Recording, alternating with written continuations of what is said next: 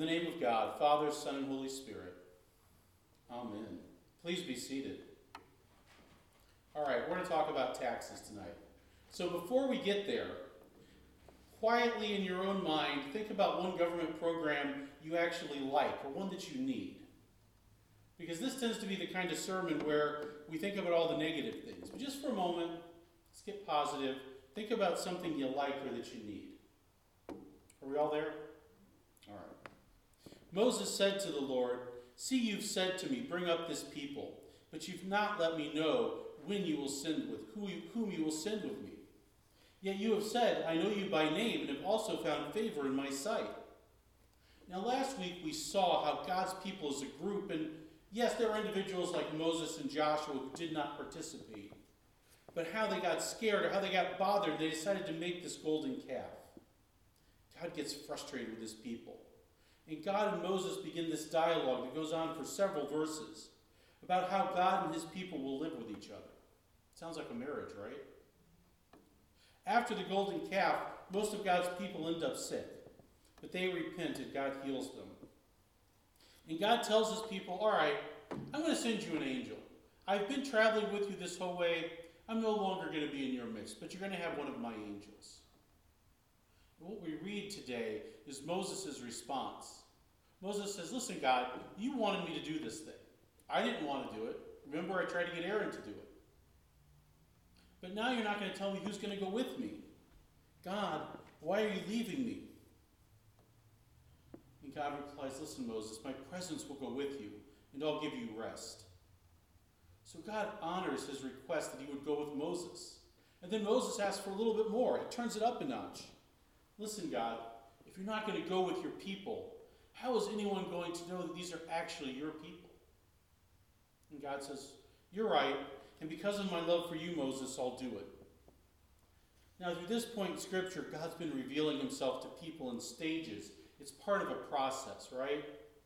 God started by calling Abraham out of Haran and said, go this way, and I'll explain the rest to you on the road. And over time, he brought Abraham into a covenant with him, slowly, through dreams, gradually revealing himself. And then with Isaac, and then with Jacob, promising and confirming to each generation what he would do, that he'd make them a great nation. Like stars in the sky, he said, and sand on the beach. That's what your descendants will be like.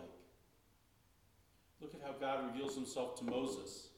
First, it's a burning bush, and a really simple name, right? I am. Who am I supposed to tell them is sending me, Lord? Tell them I am is sending you. And gradually, he reveals himself more and more to his people. When God gives the Ten Commandments, the preamble to that is, I am the Lord your God who brought you out of Egypt, out of the land of slavery. And now, I am is saying, I am the one who delivered you. And God promises to Moses he's going to be with his people, to be present as they and as we travel on this earth. We're not going to be alone, wondering where God is, even in those moments we don't always feel him close by. David writes, the Lord is king. Let the people tremble. He's enthroned upon the cherubim. Let the earth shake. Now David here is saying that God is worthy to be worshipped on his throne. That the creator of heaven and earth will take care of his people, right? Almighty King and lover of justice, you've established equity. You've executed justice and righteousness in Jacob. That God is taking care of us. And then David calls out some individuals, right? Moses and Aaron among his priests, and Samuel among those who call upon his name. They called upon the Lord, and he answered them. God answers us too. And David goes on to say he forgives us when we call out to him. And David's right. God's power and his mercy are awesome. And in the midst of this promise that God not only be with Moses, but also be with all of God's people, Moses decides to ask for one more thing. Just a small one. He says, I want to see your glory. I want to fully experience you as a human being. And God, for the first time in chapters, he just tells Moses no. Now, for the last 2 weeks, we've seen Moses call out to God, asking for mercy for himself and God's people. And God says yes. But here, God says no. He says, listen, Moses, if you see everything, your human body won't be able to handle it. He says, listen, Moses, you can see my back. That's all you can handle. And so God sends him to a cave, and it ends with God promising to cover his eyes until it was safe for Moses to actually have a look. Paul, Silvanus, and Timothy to the church of the Thessalonians, in God the Father and the Lord Jesus Christ, grace to you and peace. Now, Paul and company are writing to a church that Paul had to leave soon after he started. In the book of Acts, it says, Paul went to the synagogue, and on 3 Sabbath days he reasoned with them from Scripture, explaining and proving the Messiah had to suffer and rise from the dead. And then Paul said, this Jesus I am proclaiming to you, he's the Messiah. And we read about how Paul had great success. But with this success, it brought about a lot of jealousy. A group of people go into the marketplace. They collected a bunch of what Acts calls bad characters. Think about what that means. I don't know if they were bikers or what they were, but they started a riot. And when they can't find Paul, they grab Jason. Now, Jason's the guy whose house Paul and Silas and Timothy are staying in. And they grab Jason and all those who are with him, and they take him to the officials in the city, demanding the government do something about Paul. And that night, the church smuggles Paul and Silas out of town to safety. And they go to the next town, Berea. And a few weeks later, when those who were causing him trouble in Thessalonica find out Paul's in Berea, they go there to get him too. And Paul leaves again. And I say all of this as a backdrop because it appears during that short period of time, Paul's sending Timothy back to encourage the Thessalonians. He wants them to know that they pray for them. They thank God for the work of your faith and labor of love and steadfastness of hope in your Lord Jesus Christ. The Thessalonians stood firm in the faith as they understood it, but they didn't understand everything. They didn't have teachers. Their teachers were run out of town, yet they continued to be faithful, just like God's people did in Moses' day. And while Timothy is going to encourage, he's also going with a letter to explain to these Christians some of those things Paul didn't have a chance to talk to them about. Now, we'll be in Thessalonians for the next few weeks and see what Paul needs them to understand. Then the Pharisees went and plotted to entrap him in what he said. Now, we're still in those fraught few days between the triumphal entry and Palm Sunday and Maundy Thursday. Over the last month, we've read point by point, seeing how Jesus is preaching openly in the temple and how they keep trying to find something to get him in trouble for. This is not going to be the first or the last time they try this day. But this time they don't even come themselves. They send their disciples. And they partner with their political enemies. This is a bipartisan attempt to get Jesus.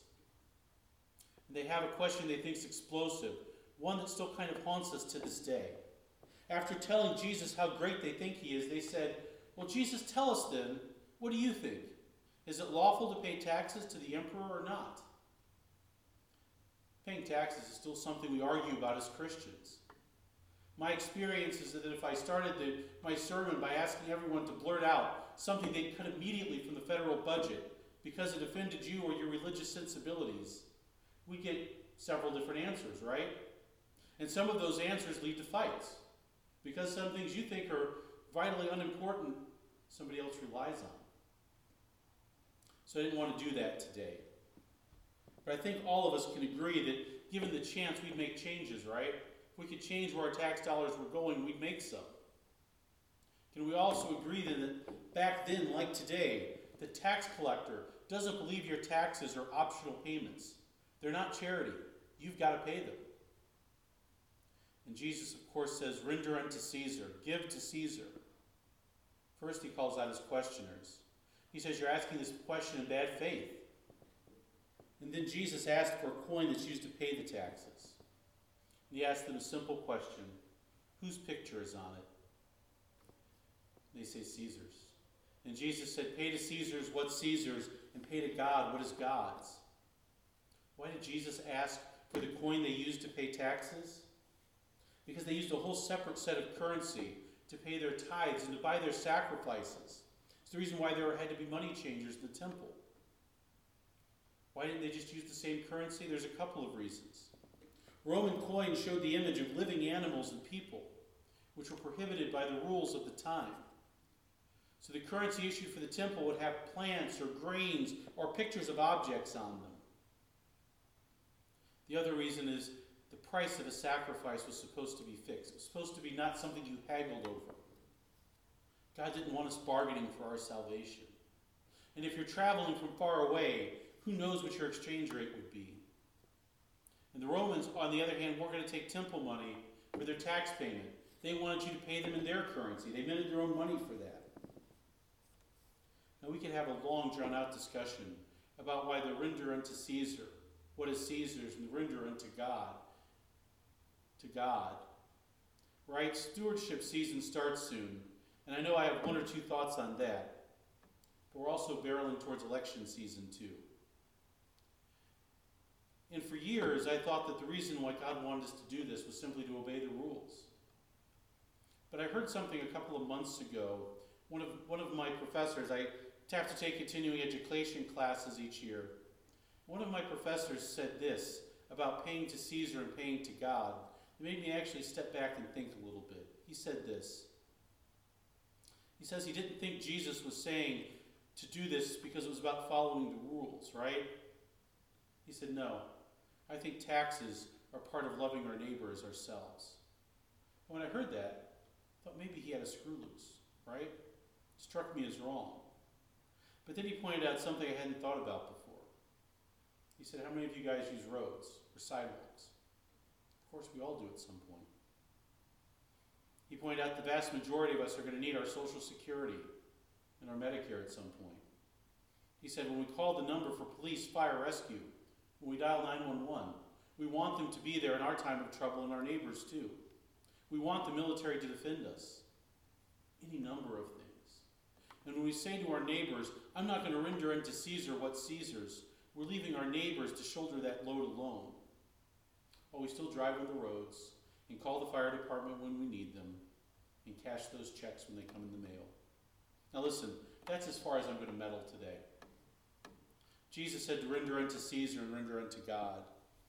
And if they handed Jesus a current Roman coin on the day he asked for it, it would have said Tiberius Caesar, august son of the divine Augustus on one side, saying that Tiberius was the son of a god. And on the other it would have said Pontifex Maximus, high priest on the other. That's the other reason why they didn't want to use Roman currency to pay their tithes and to pay for their sacrifices. They didn't believe that Tiberius was really the Son of God, or that he was the high priest. And Jesus is saying we owe Caesar for those things that are in Caesar's sphere. But Jesus didn't believe Caesar was divine. He didn't think that Tiberius was really the high priest. He's letting us know that the emperor's reach is not universal. We don't owe everything to the government, as much sometimes as they want to claim that prerogative. But Jesus is saying we owe something. To quote another professor, if God owns all, then we belong to God alone. Yet we live a life in which we have competing powers and influences vie to own us, to sway us, to capture our hearts. And in the end, everything we are and hope to be is the Lord's. And Jesus here is trying to tell us that money, as much as we value it, we give it too much worth and importance in our lives. Matthew says that those who heard his response were amazed. They thought his wisdom was great. Today, as we enter another season of elections, as we enter another season where we can be divided. I remember my bishop's example this morning at our diocesan convention. We had a resolution come through that was hotly contested. And as we got ready to vote, he said two things. He said, number one, I want all of us to not clap and not cheer and not moan when the voting's done. And he said, as soon as the voting's done and it's announced, we're all going to stop and we're all going to stand together and pray together.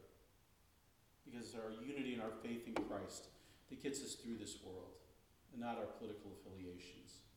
Amen.